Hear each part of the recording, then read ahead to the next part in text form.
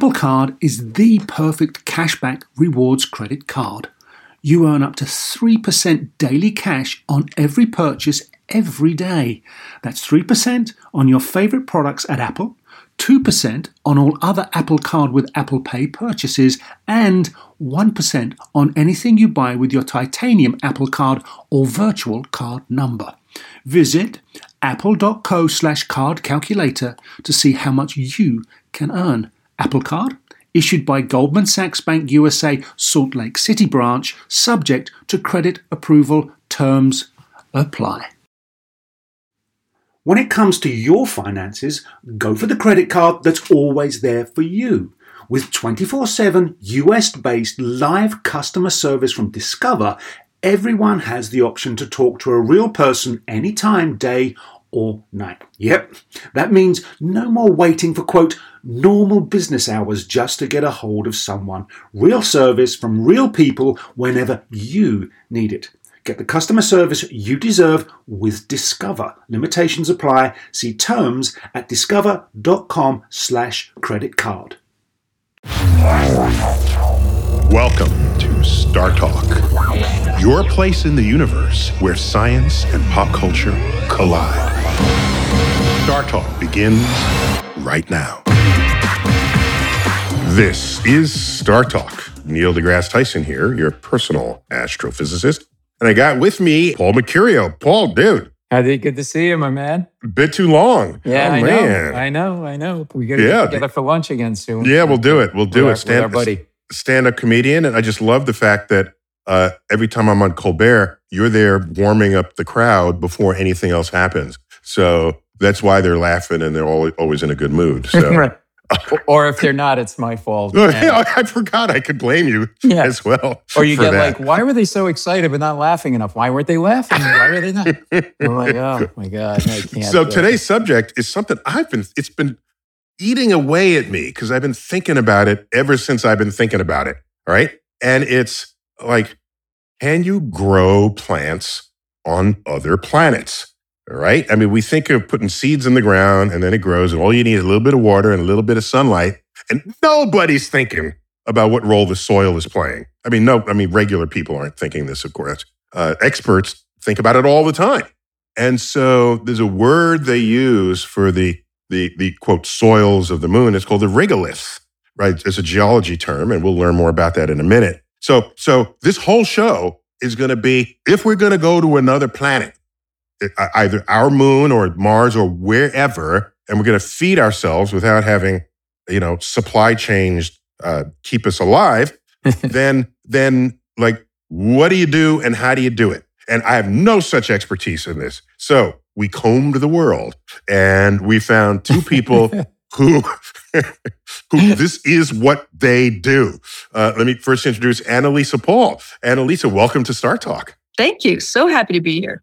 Excellent. So you're the director at the Interdisciplinary Center for Biotechnology and a researcher at the University of Florida, okay? And a research professor at Horticultural Studies? Horticultural Sciences, yep. Horticultural Sciences, very good.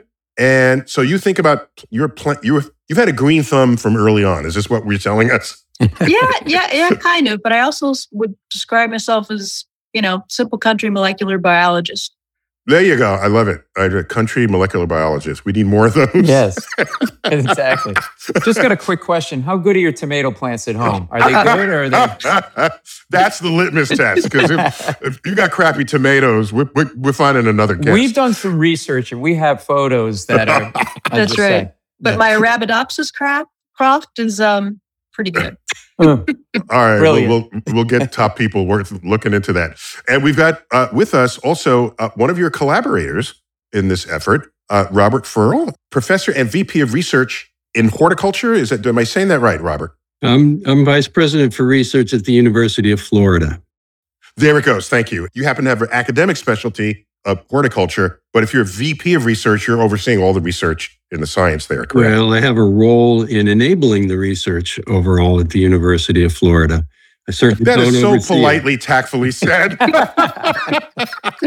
Okay. You don't want to make any enemies just by how I describe what you do. Yeah. Very good. And you, I have here your interests are environmental regulation of gene activity in plants. So I love this combination of expertise because it's not just let's find a seed on Earth and then grow it somewhere else. You might have to do some serious gene editing to make that happen. So I'm ready to sort of jump into this. And so could one of you just start us off and tell me, do we have experience trying to grow things on moon soil? Did the Apollo astronauts, I know they brought back rocks, but did they bring back bags of soil too? Yeah, so you're talking on one of the really interesting parts of sort of Apollo history that drew us into this business. We're space biologists. We're very used to sending experiments to the International Space Station and understanding the role of gravity in terrestrial biology. And in fact, trying to think about how we would feed in astronauts as they're traveling between planetary bodies in our solar system. But it turns out that this whole notion of whether plants, whether biology interacts with lunar samples is one of a pretty deep historical note. The Apollo astronauts, to answer your question, they sure did bring back lunar dirt. They brought back all kinds of rocks. They brought back all kinds of samples of the dust and the dirt that was in and around their sampling sites. Richard, so Paul, you notice he can't call it soil. Notice Yes. that? He just used 4 different adjectives. I know. And all I'm thinking about dirt is like somebody had it on their boots when they walked into the laboratory and you just started screaming, hello, is someone, that's why we have a mat at the door. You're an astronaut. You can't figure that out. Until biology touches it, it really can't be called soil. So, all right. So we have, because of our work, we actually have lunar dirt, lunar soil in our laboratory now because it's been in contact with biology. So to round out your question about dirt, Apollo astronauts did bring soil, did bring dirt back from the moon. They kept it. NASA, the lunar sample curators and the lunar sample community kept it under tight wraps at Johnson Space Center for the purposes of studying lunar geology primarily. But it's one of the great untold stories, unremembered stories, underappreciated stories of the Apollo era is the role that biology played, including plant biology, in determining that the samples that came back from the moon were not dangerous, did not have lunar pathogens. Okay, so let me ask you, Annalisa, if we know in advance that it's not Earth soil, and whatever it is, by the way, I'm glad somebody, your professional brethren from a previous generation, did decide that there was no bug that was brought back from the moon. You may remember the novel, The Andromeda Strain. Oh, yeah. Which came out right around that time, which was a bug from space that totally wreaked havoc. And of course, I think that was Michael Crichton's first novel before he wrote Jurassic Park and a whole lot of other things. So he had some good sort of bio chops to give us fun thrillers. But Annalisa, if we already know there's nothing living, or we suspected and confirmed nothing living in the soil, then isn't the challenge to grow plants in something that doesn't have living organisms? And who cares if it's regolith or anything else? Well, so there's two layers of stuff there. First of all, they never grew plants in it, even back in the Apollo days. All they ever did was a biologist called Charles Walkinshaw just sort of rubbed the surfaces of the leaves, sprinkled on the surface just to see if there are any pathogens or anything. But nobody ever actually grew it in the dirt, in the regolith, to see if it would actually support plant growth and development. So we had no idea whether there wouldn't be something toxic to plants or something too reactive to plants that would able to support it. So if you're going to go someplace else, you have to be able to have plants as part of the equation to support long-term goals. You have to have plants to recycle your air, water, in addition to providing food. And the best way to do that is if you can use in situ resources, something that's already there, so you don't have to carry it with you. So for the moon or Mars, the most logical thing to grow plants in is, of course, the regolith.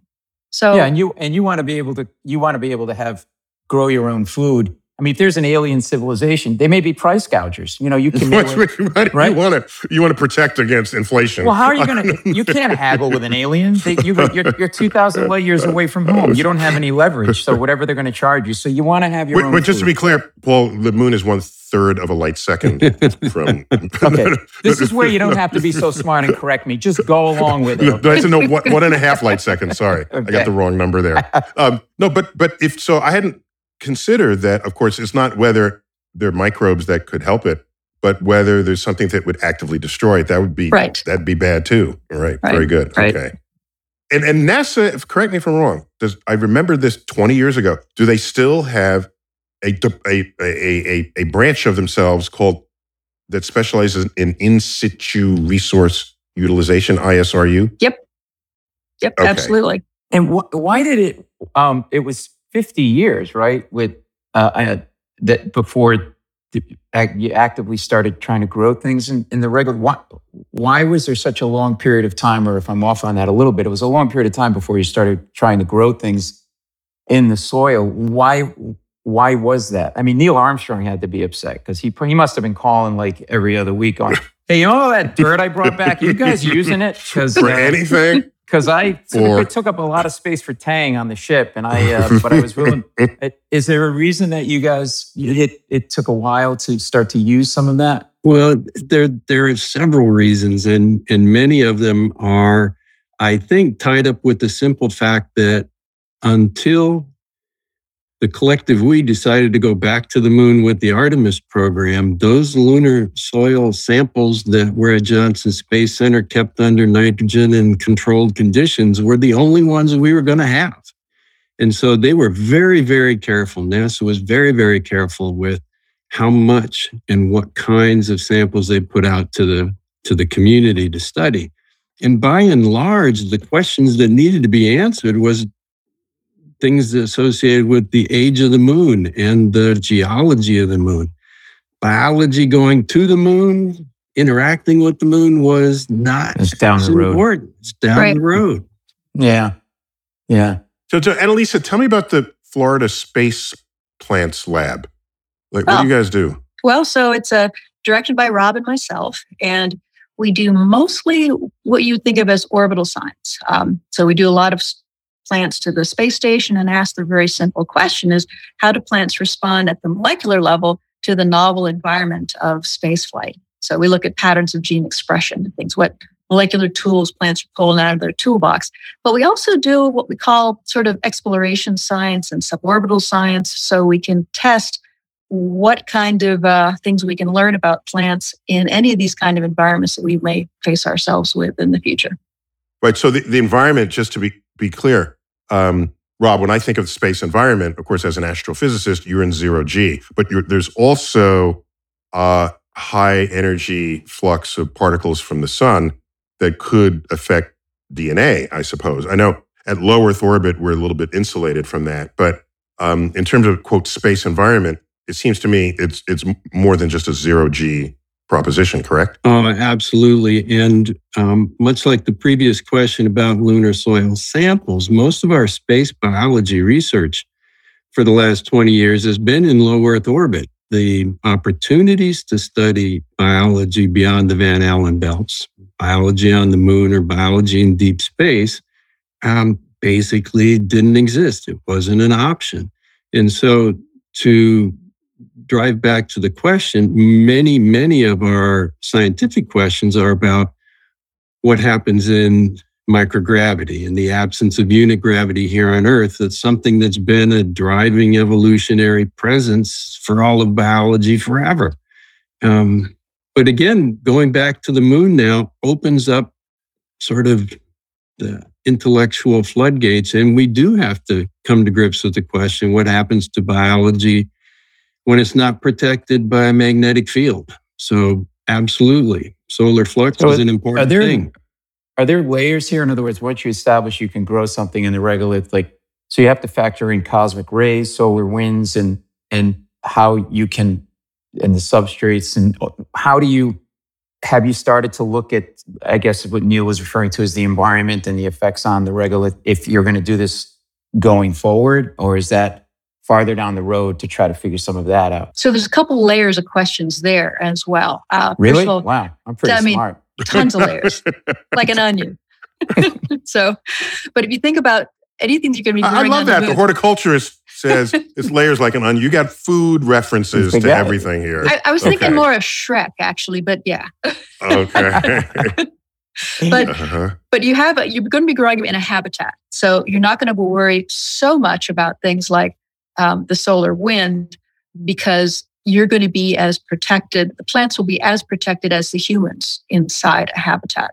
However, the solar wind does affect the regolith itself from before you've collected it. And that's one of the things that we found in the work that Rob and I did, is that the older regolith stuff that's been exposed to the solar wind longer is actually more hostile to plant growth than the, quote, younger. We're talking 1 billion years younger regolith of other sites. Interesting. And of course, the solar wind just embeds in the surface of the moon, and it just stays there. It doesn't erode. It doesn't wash away with the streams. So you've got quite the record there. And just to make sure, because Rob mentioned the Van Allen belt, I want to make sure we're all on the same page here. But I hadn't heard reference to the Van Allen belt in decades. So thanks for bringing that up again. So the Earth has these sort of magnetic zones that can actually trap particles and prevent them from coming lower and funnel them to the poles and give us the aurora borealis, this sort of thing. And so if you are orbiting within that, you're basically protected. But once you go beyond that, you don't have these repositories, these protective layers and zones, protective because it otherwise would be hostile to life as we know it. So yeah, thanks for that bit of memory lane there. Well, I got to tell you, this is going to be great for me because trying to grow something in harsh conditions, I'm going to give you my situation. It's similar to me. I can't grow a philodendron. I guess I keep freaking watering it, and my watering process is terrible. So if you can help me with the harsh conditions that I put my plants under, I think we'd be in a Paul Mercurio-proof plants. That's what they're going to put that ahead of the space plants, Paul. Please. I feel like I'm a common man, and we all have the same problem. If someone could just remind me to put some water on the plants, So we're going to take a break, and when we come back, we'll get deeper into what kinds of seeds are being used and what kind of modifications to them are necessary and what kind of food is produced. Because I hope it's going to be something other than kale. Okay? Because otherwise, I ain't going into space. All right? So, I got nothing against kale. Right. But if you blanch it, it's fine. No, it's not. No, it's always bad. So we'll be right back. We're talking about growing food in space on Star Talk.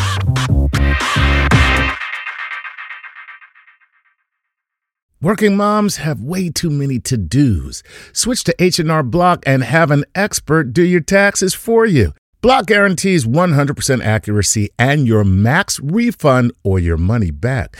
And with their no surprise guarantee, you'll always know the price of your tax prep before you begin. You can even meet with a tax pro in a Block office or online from home. So take a breath, moms. This tax season, it's better with Block. Make an appointment at hrblock.com. All tax situations are different. Not everyone gets a refund. Limitations apply. Description of benefits and details at hrblock.com/guarantees. You know what shouldn't feel like rocket science? Planning a vacation your whole crew will love. With Carnival Cruise Line, it's all up to you. You can kick back or dive right into the fun. Paddleboard in the crystal clear waters of one of Carnival's exclusive destinations, Half Moon Cay in the Bahamas.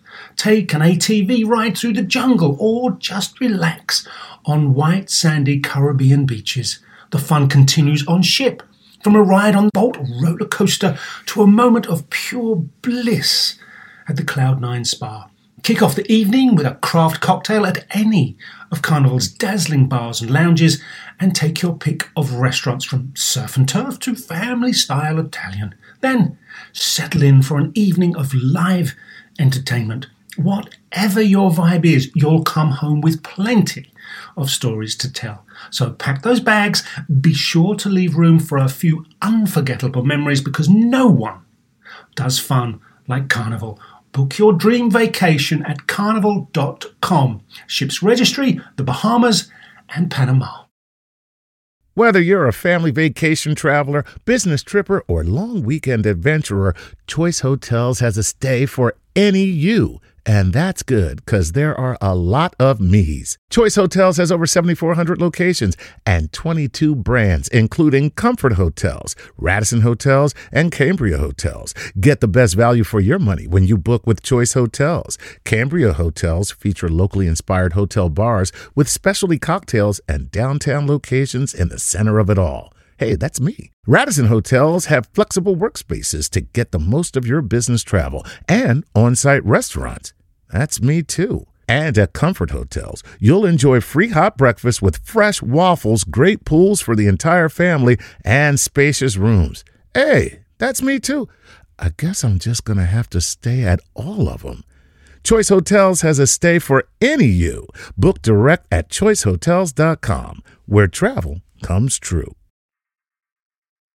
Hey, I'm Roy Hill Percival, and I support Star Talk on Patreon. Bringing the universe down to Earth, this is Star Talk with Neil deGrasse Tyson.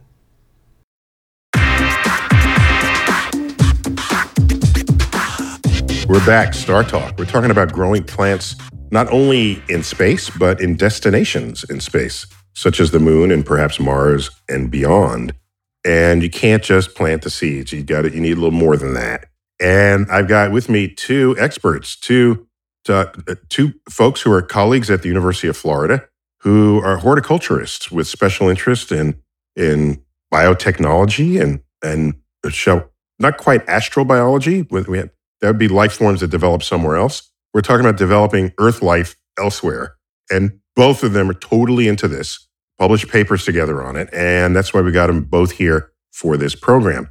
And I got with me, of course, Paul Mercurio to help me out. And so let me just ask you guys, what studies have you done with what seeds, and why did you choose those seeds instead of others? And what's the thinking behind your experiments? All right, that's an easy one. We mostly work with the model organism for plants. It's called Arabidopsis thaliana. We just call it Arabidopsis for short. And it's a tiny plant. The genome has been completely sequenced. It's been used all over the world for all manner of types of experiments. And so why we chose it for growing in lunar regolith is both its size. It can grow, just a teeny tiny thing can grow in a quarter teaspoon of material. It's also completely sequenced. There's a lot of reference material on growing it in other types of harsh environments and stress responses. And so we have a huge compendium of information that backs up all the stuff that we will find about growing it in regolith, as well as we've grown it in space a number of times over the years. Annalisa, I'd never thought about it. Of course, you guys would want to do the same thing that sort of people who use laboratory animals do. Right? I've looked, it's completely freaked me out, opening up a catalog of mice. And you can short order mice that are identical to thousands of other mice that are distributed around the world, so that when you compare your research results, the full genome is identical, so that you can remove the variables and only you can remove things that you don't want to vary and look at the things that you do. And that's what you're doing with this seed. Isn't that correct? Exactly. I love it. I love it. Now, did you guys create this? It's sequenced, but did anybody genetically create it or engineer it? Or you just found one that everybody just agreed would be good for this purpose? Yeah, for this particular experiment, we used one of what is called a standard strain, one that is, as Annalisa described, very well characterized by thousands of laboratories on Earth for all kinds of environmental studies and developmental studies. So, but the real question is, does it contract cancer like all species of mice do? no matter what you feed them. Really? I've been working out. I've been exercising. I got cancer? Come on, doctor. Right. You're right. Right. Every mouse ever studied in the lab gets cancer. Can I just say this? The Arabidopsis sounds, actually, it sounds like on the salad or appetizer menu you'd find it like in a 3-star Michelin, restaurant. It sounds delicious, but it's a veggie. Can you guys work on a plant that tastes like pizza, maybe, something a little more fun, or Krispy Kreme donut. That's top secret. That's a top secret project in the back room. They got a glazed donut, a powdered donut. So is this an edible plant? Is it an edible plant? I mean, edible, is it, I'm following up on Paul's comment. Is this a seed and plant that we would consider eating, or is it you just got to get any kind of plant working at all first? A little bit of both. So could you eat it? Yes. Have we eaten it? Oh, sure. Is it really tasty? It's just tastes like a green plant. It's tastes like chicken. It does. That's right. Only the ones that we've engineered with chicken flavor. Yeah, there you go. All right. Now you're talking. I want to go to space right now. I want to go. Okay, so you have to. This is you have to crawl before you walk and walk before you run, right? You want to get you want to get plants to do this at all, and that becomes the starting point. Is that fair? Yeah. That's why we call it a model plant. Okay, and does it have any special, dare I call them, talents where it needs fewer nutrients relative to other plants? I mean, does it do better under stress conditions? I'm just wondering because you'd want to start broadening how much you stress the system, the plant, right? So that you can enclose as much of what goes on in space as possible. Well, I'd say the only talent that this Arabidopsis has is that it's a member of the mustard family. And the mustard family is really plastic and resilient in all sorts of environments. I mean, think about all the different vegetables that you eat, everything from broccoli to Paul's favorite kale and turnips, all these things are all in the same family. But just to be clear, you use the word plastic. Oh. Yeah. I meant as in malleable. Yeah. Thank you. You just ruined every hot dog for me from now on. By the way. You ruined ruined my baseball games, my 4th of July cookout. No. You're using the word plastic in its original definition, which gave it the name to the petroleum byproduct that it's called plastic, right? The word plastic predates plastic, and you're using it in the original term. Okay. So that's a good fact about the plant. But there are stresses within the different soil samples you use, right? Some have heavy metal and salt.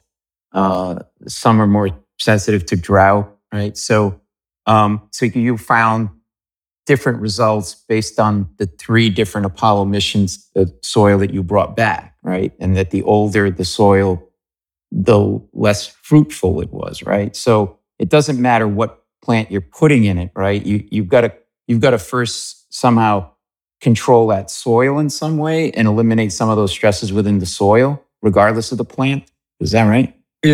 So you're hitting on what may well be one of the more fundamental things that we discovered as part of this project. Okay, well, then I think I'm done. If I did that, yeah, Paul. Let's stop there, Paul. I'm going to go have a hot dog with ketchup and. Stop while you're ahead, Paul. Exactly. So very, very clearly, what we found with these plants, is that they in some ways act as if they are stressed.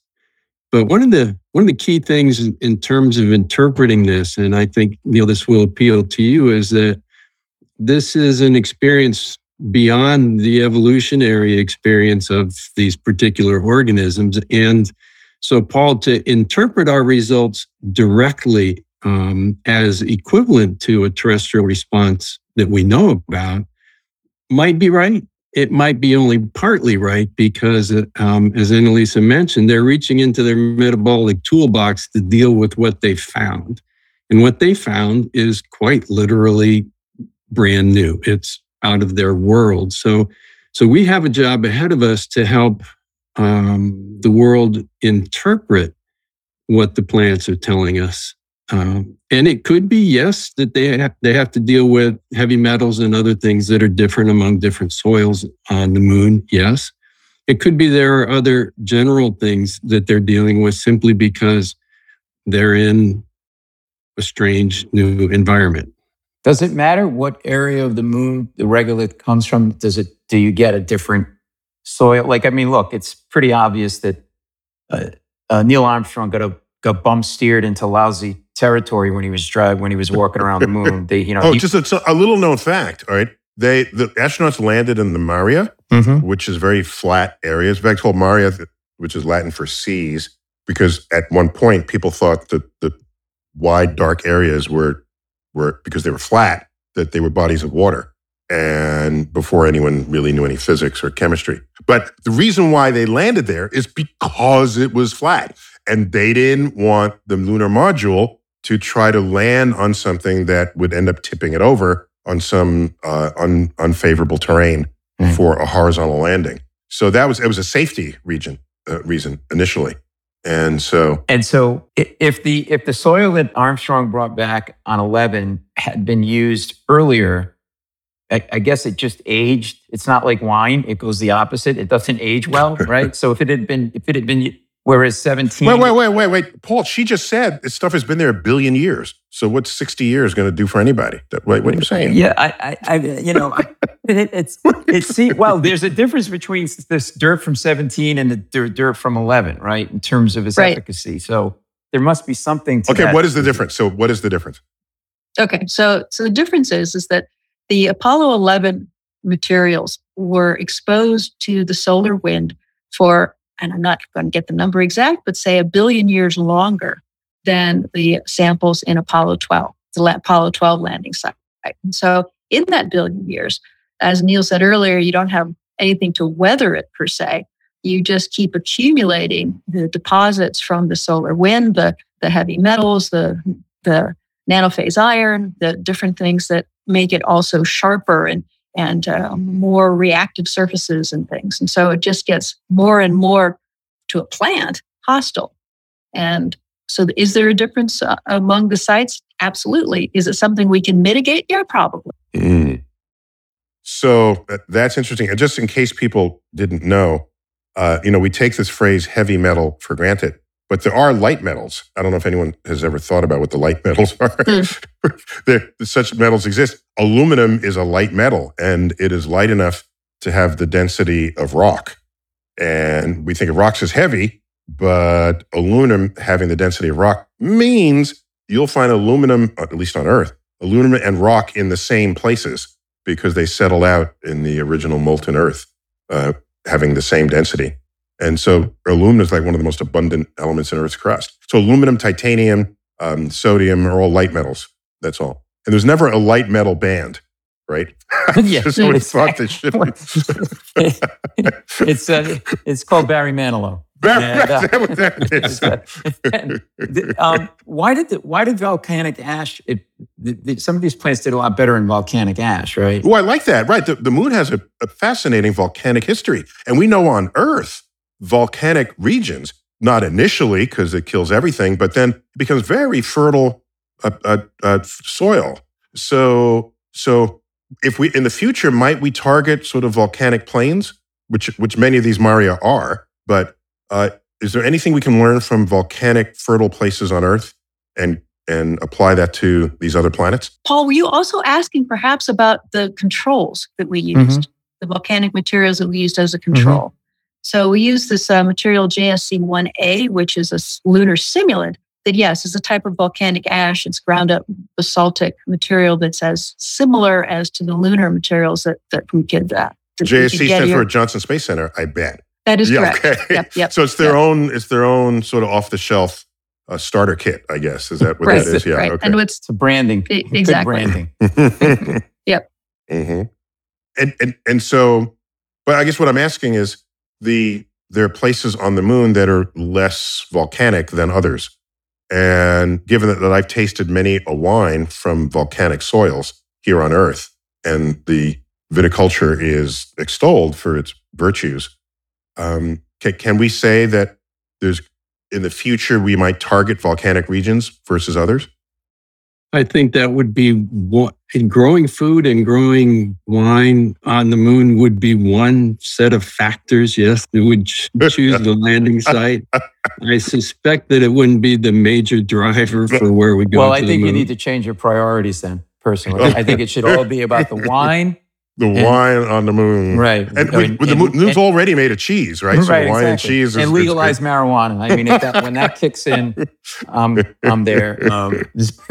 So the regolith didn't do as well as the volcanic ash. That's the bottom line. But it did get a participation trophy. I just wanted to note that. So it kind of did well. But can you take properties from the volcanic ash and factor it into the regolith? Maybe you can, maybe you can't, right? Sure. And so the terrestrial volcanic ash is, and again, both the lunar materials and the simulant are both essentially ground up basalts. And so they have the fundamental characteristics of each other. But whereas the material from Earth is more rounded, it's less reactive, it has less surface area, it's less sharp. You did use that word sharp. I hadn't fully appreciated that the texture of something matters greatly in terms of the interaction of it and its surroundings, right? Right. Yeah. I mean, think of the difference between sea glass and something you dropped on your kitchen tile the same day. Right. Mm-hmm.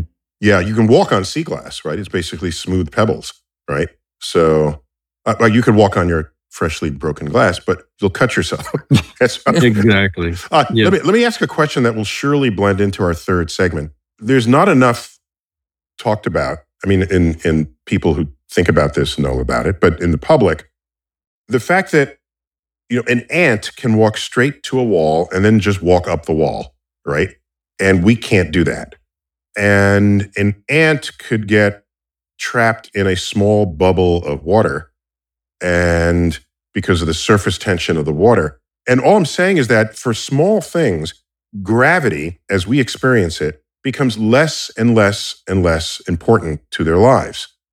And so you have plants growing in 0G on the International Space Station, and you study its molecular changes, properties, genetic code.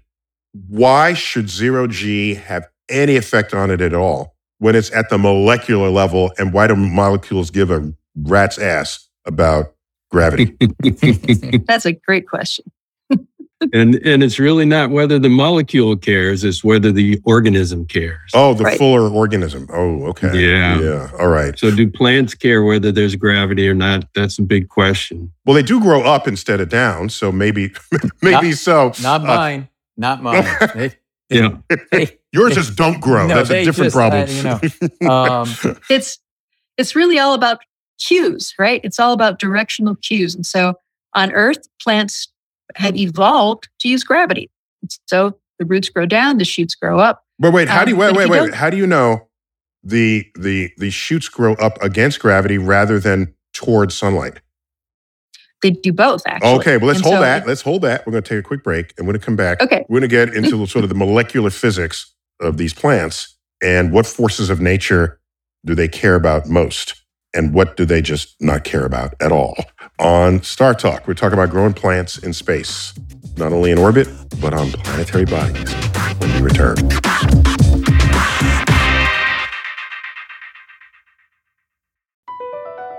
BP added more than $70 billion to the U.S. economy in 2022. Investments like acquiring America's largest biogas producer, Archaea Energy, and starting up new infrastructure in the Gulf of Mexico. It's and, not or. See what doing both means for energy nationwide at bp.com/investing in America. eBay Motors is here for the ride. You saw the potential, and through some elbow grease, fresh installs, and a whole lot of love, you transformed 100,000 miles and a body full of rust into a drive entirely its own. With over 122 million parts for your number one ride or die, you can make sure your ride stays running smoothly. Brake kits, LED headlights, exhaust kits, turbochargers, bumpers, whatever your baby needs, eBay Motors has it. And with eBay Guaranteed Fit, it's guaranteed to fit your ride the first time, every time, or your money back. Plus, at these prices, you're burning rubber, not cash. Keep your ride or die alive at ebaymotors.com. Eligible items only. Exclusions apply. This episode is brought to you by Progressive, where drivers who save by switching save nearly $750 on average. Plus, auto customers qualify for an average of 7 discounts. Quote now at progressive.com to see if you could save. Progressive Casualty Insurance Company and affiliates, national average 12-month savings of $744 by new customers surveyed who saved with Progressive between June 2022 and May 2023. Potential savings will vary. Discounts not available in all states and situations.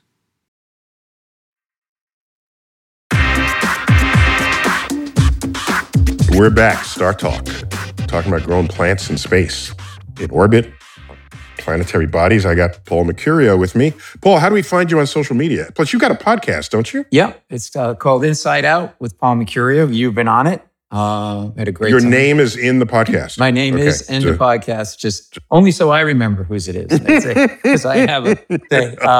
Yes, so you can get it wherever the millions and billions of podcasts are sold, as they say. And at Paul Mercurio, that's where you get at Paul Mercurio. Yeah, okay, yeah. MECURIO. If you do MERCURIO, there's an Australian actor who wears tight pants. That's not me. Okay.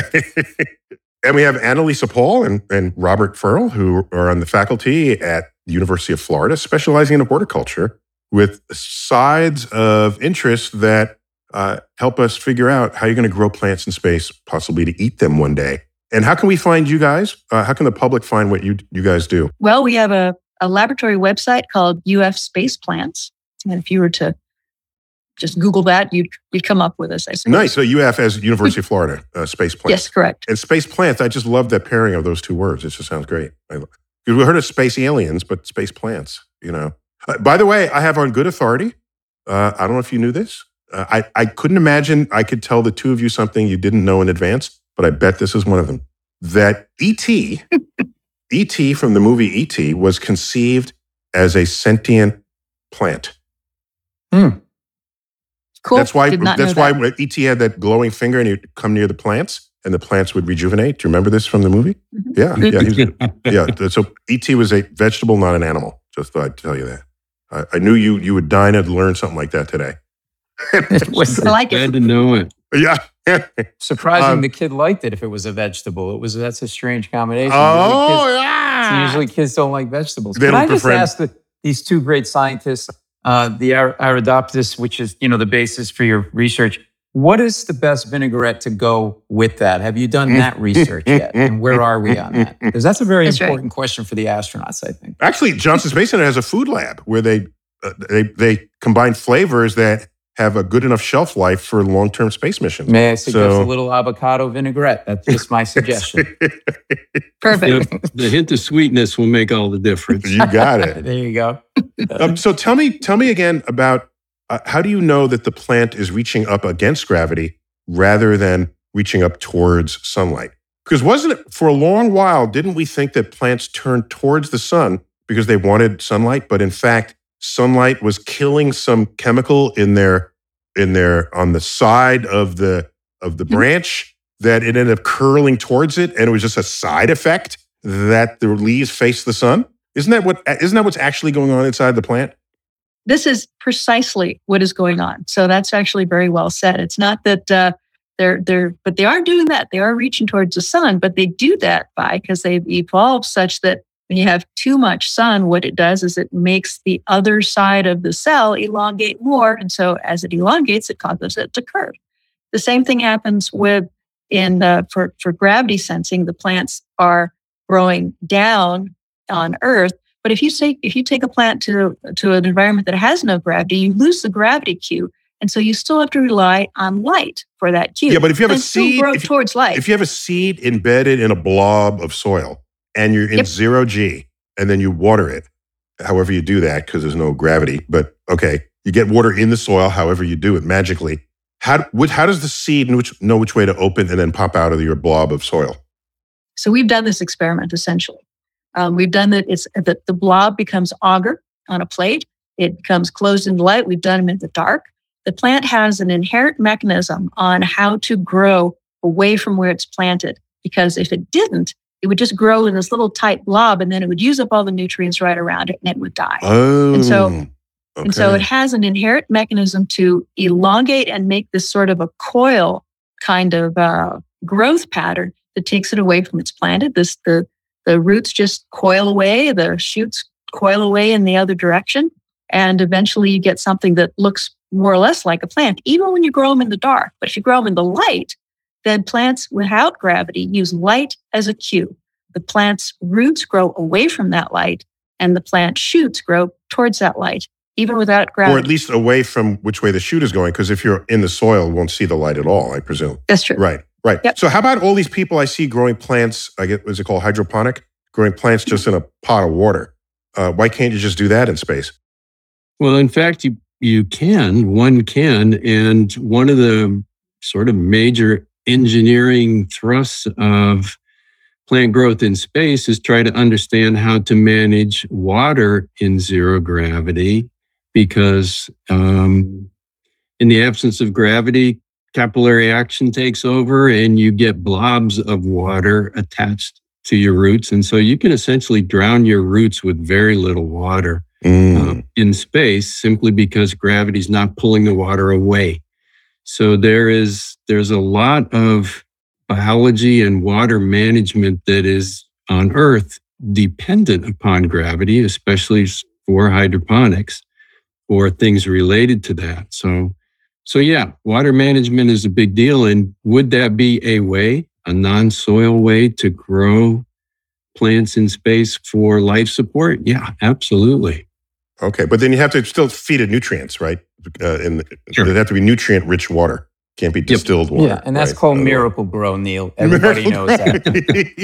Everybody. Seriously, me. just Sorry. between the four of us, you guys cheat a little bit and throw a little Miracle-Gro in when you're doing these experiments, just to see.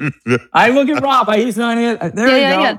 All right. Absolutely. This is breaking news, everybody. We just Breaking news. So what about light and the light that these plants need and will need? I know there is going to be controlled environments in space, but right? I mean, have you experimented with different types of lighting that these different plants need? Dude, have you never grown marijuana? You just get a grow light. What kind of question is that? Yeah. What's the... I haven't, but I know somebody on this. Of course you haven't. Of course in you this haven't. meeting that has in this conversation. No, initially, just in all fairness to that question, when I first thought about the problem, I said, if you're going to travel to the outer solar system, the sun gets dimmer and dimmer and dimmer and dimmer. So you can't rely on sunlight. And I was imagining you couldn't grow plants, but of course you can. You just have some other grow lamp, right? Well, so Paul, again, potentially by pure mistake or random error, landed on a very, very fundamental...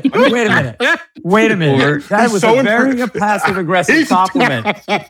Are you the vice president of passive-aggressive compliments at the University of Florida? I'm not. I got stopped. I wrote stuff. Right. Okay, go ahead. and it's showing Can up. you say that again? Okay. I asked a good question so I can record this and tell my wife that I asked a smart question. But anyway, Okay.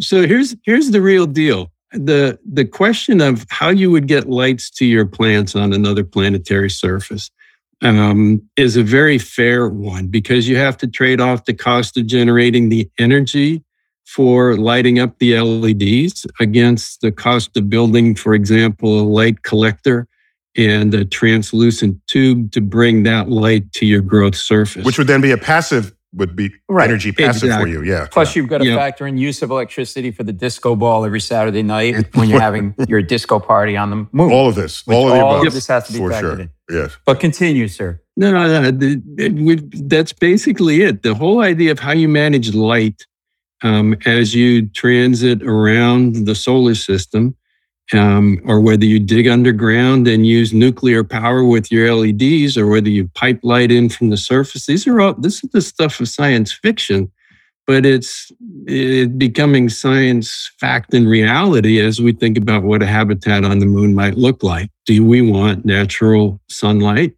How do we collect it? How do you pipe it down into where you're going to live, whether you're a person or a plant? Okay, so here's the $900 question. Will all future astronauts have to be vegetarians? Or is there some way you're going to also sustain animal life out there that would then be edible? I guess chickens or something. I mean, is there who's thinking about this? NASA's actually thinking a lot about this. The problem is that the best animal protein sources are not commonly utilized in Western cooking, things like mealworms. Yum, yum, you yum. know, And insects in general, I guess, are high protein. Exactly. Right. Yep. Exactly. And is there a way to make sure that any of these astronauts who are vegetarians have the gene taken out of them where they lecture you about how great being a vegetarian is? Can you guys work on that, please? I'll give you more it's of in one my of the questionnaires. Yeah. I'll give you more of my light information and my brilliant lighting questions, but please, if we can all work on that. But otherwise, there's what you haven't talked about is fungus, right? Fungus. I mean, mushrooms are occasionally described as being meaty. Maybe that would be the compromise between a pure vegetarian diet and one that would involve meat, because portobello mushrooms taste meaty. Do they ever? But it also helps with this concept of what do you do with all the biomass that you can't eat directly? And so you need something to help break that down. And so you're right, funguses could do that. And let's not forget about psychedelic mushrooms. I'm just putting it out there. Okay. I'm just. In case being in space is not enough for you. No. Yes. Yeah. This is all right, but I really like. This is a trip, but I'd really like to be tripping right now. In the end, we will be traveling, whether we wanted to by design or not. We'll be traveling with microbes, fungi, and probably intentionally with plants, but we will have an ecosystem of some sorts wherever it is we're living. So back to your question about fungi, when would they be part of the ecosystem that does do some composting, if you will, in space as part of the life support system? Yeah, very likely. And Paul, you can tell Rob is VP because he said it very tactfully. Let me tell you what he didn't say, but it's what he actually said, right? There is fungus growing on our skin and all over our bodies that we're taking into space no matter what. Thanks. Okay. Now I have to take a shower after this show. Wait, Rob, am I correct? You didn't say that, but you know that's what you meant. You are, of course, absolutely correct. There's no way we are sterilizing our skins and our innards when we're traveling anywhere. I love Rob because he says really scary stuff that it doesn't sound scary at all. That was kind of a good question, you dummy, like that kind of stuff. I just love this. Thank you. I'm going to have an extra therapy session this week, Rob. I appreciate it. So let me ask you this real quick about Apollo 11, the regolith from that versus 12 and 17. 12 and 17, it gave you better plants, if you will, or whatever. So would that be like, to put it in layman's terms, so that with the food generated by the Apollo 11 regolith versus the 12 and 17, 12 and 17 would be like food sold at Whole Foods, way above what it should be costing. And then the Apollo 11 stuff would be sold at like Costco. Is that kind of how this would work? If there were a Costco and a Whole Foods? Please don't answer yes to that. That just took away from my light question. That just no. Yeah, but in all fairness, one of the real questions would be: does it taste differently if it's grown in different soils? Another good question. Actually, that's brilliant. That's right, because wine picks up some of that flavor. Right. Yeah. Well, let me catapult this because I'm done with Apollo in this conversation. Let's go straight to poop potatoes, which were famously grown on the surface of Mars during the movie The Martian. So first, question one, how good is human feces as a fertilizer relative to like cow poop? Second, I can answer that now. How realistic is that? Because, by the way, professionally, in the storyline, Matt Damon's character was a botanist. So he's supposed to be all up in how that's supposed to work. And so can you comment on the efficacy of his actions in that film? I'm gonna start by saying, first off, there is almost never in the history of movie making where the botanist is the space hero. So let's just celebrate that. And by the way, exactly what it is. I got raked over the coals in Twitter. I think I said something like, it seems to me it would be easier for the engineer to know as much engineering as he did to pick up some botany on the side than for the botanist to know all the engineering that he did. So, and then the botanist just wrecked. Because you're right. Because we have engineering heroes in science all the time. I should have backed up and given the botanist the day in the sun. So Can you just let us have our escapism for 2 hours? I did the same with the movie Arrival. The movie Arrival, we want to talk to aliens, and they got a linguist and a physicist. It's like, no, get a cryptographer and an astrobiologist. And then all the linguists jumped all over me. You should hear her go off on Mary Poppins. No one can fly with an umbrella. Like, that is not true. Really? All right. Let me pitch into Miami. I will concede we have a hero botanist. Okay. So now let's get back to the poop potatoes. All right. So I'm gonna jump in on this one. First of all, I am happy to say neither Rob nor I are experts in poop. So okay. That's a separate profession. That's a separate sub-profession of what you guys do. Okay. However, I will say that the Martian regolith, as far as we know from Lander studies and stuff, not as far as we know, but as far as like scientists know, is full of things like perchlorates, for instance. Toxic stuff, plants hate it, so do humans. And if you have perchlorate type soils here on Earth, what do? You mix it with water and you mix it with organic materials to help mitigate the toxicity of that.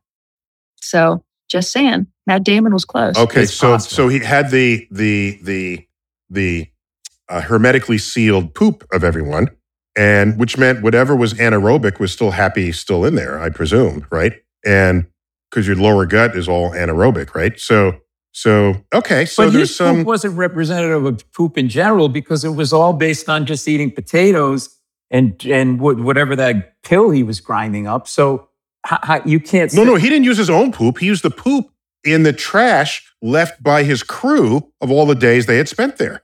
Oh, so don't you remember? And he cut open the packet and he said, so there were like Big Macs. Dude, Freddie, what were you eating back there? Right, Big Macs and Juju, and like, yeah. Right.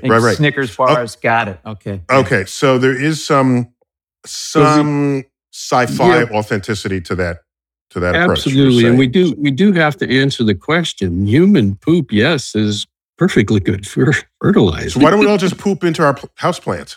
I have. Gotcha. Okay. No, I've done that experiment. I was not intentionally, I was drunk. But you know what? Good things come from drinking. What can I tell you? Hey, speaking of Martian, Neil, when they do the sequel, who are we going to cast to play Annalisa, and who is going to play Rob? We got to in the sequel to The Martian? Yes. Oh my God. They're going to be the hero. Okay, I'm friends with Andy Weir. I'll put him on top of this podcast. So I think for Annalisa, we should do Sandra Bullock. Oh, who's going to play them? Their characters? Yes. And for Rob, how about, because he's so passive aggressive, Christopher Walken? How about that? Okay. Deal. Done. We've got it. So that's all done. So call Andy in. Yeah. Thank you for that. Is he? So what if you're going to a place like Venus where it's 800 degrees? Is this at all? None of this is feasible, right? That's the end of all that. There's end of story. Right. I mean, end of story. Well, you can grow eggplant, then you put some cheese on it, you instantly have eggplant parmesan, I guess. But that's about it. Yeah, right? very instantly. Yes. just for context, a pizza oven is 500 degrees and the surface of Venus is 900 degrees. Yeah. So, and I did the calculation. You could cook a pizza in 7 seconds on the windowsill. And then I got out-geeked. And someone said, no, you left out the radiative energy from the atmosphere itself, so it'll cook in 3 seconds. Uh-huh. So, yeah. No, our esteemed guests today are not thinking about plants on Venus. But Mars, right, this is all building to Mars, right? Hopefully. Why not? This could be used in Mars. Absolutely. Yeah. And also food scarce areas on Earth as well is another. Yeah, I want to just end on the thought. Can each of you just briefly comment? Surely we're going to learn things from your work that will help us produce food here on Earth in places that either previously were not arable or where are arable, but now we can improve on what their yield is or productivity or nutrition. Surely there's some overlap here. Is that not right? Absolutely. One of the things that this work does is it probes the edges of the adaptability of plants. There it is. In various difficult spots. It happens to be an extraterrestrially difficult spot, but the analogy is the same. Yeah, there you go. And Mars is drier than the Sahara. So if you grow something on Mars, we can do it in the Sahara. I'm pretty sure. Guys, we got to end it there. This has been fun and illuminating. And I think, when you guys have, when you can grow an apple tree, give me a call. We'll bring you back on. And we'll talk about apple trees. I think of Isaac Newton and apple trees. But, fruit and other things more interesting than kale would be a must. Otherwise, I'm staying here on Earth. I'm with you. Or, the Krispy Kreme donut. I'm going to go back to that. If you really are good at what you do, you would figure that out. I'm just saying. Yeah, the Krispy Kreme donut. We'll engineer it in. Yeah, you can live for centuries off of Krispy Kreme donuts. Oh, God. The energy content is, you can power missiles. It's like a Twinkie, It's a 1,000-year half-life. And when you guys walk when you do the celebrity walk for the premiere of Martian 2, I would like to be with the two of you because they're going to have stars playing you in the movie. So I'd like to be there for that. Awesome. All right. Annalisa Paul and Rob Furl, delight to have you for the first time on Star Talk. And maybe it won't be the last. And Paul, this will be your last time. What? No, you were brilliant here, Paul. You would all in. I love you, man. Neil deGrasse Tyson here, your personal astrophysicist. As always, looking up.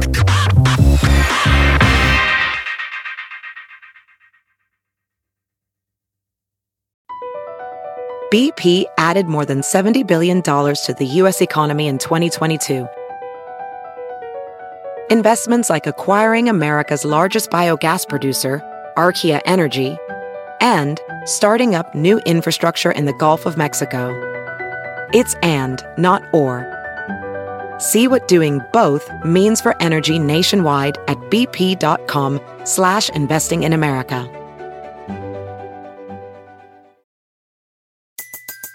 Everybody in your crew identifies as either Big Mac Burger, McNuggets, or McCrispy Sandwich.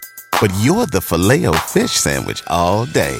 That crispy fish, that savory tartar sauce, that melty cheese, that pillowy bun. Yeah, you get it.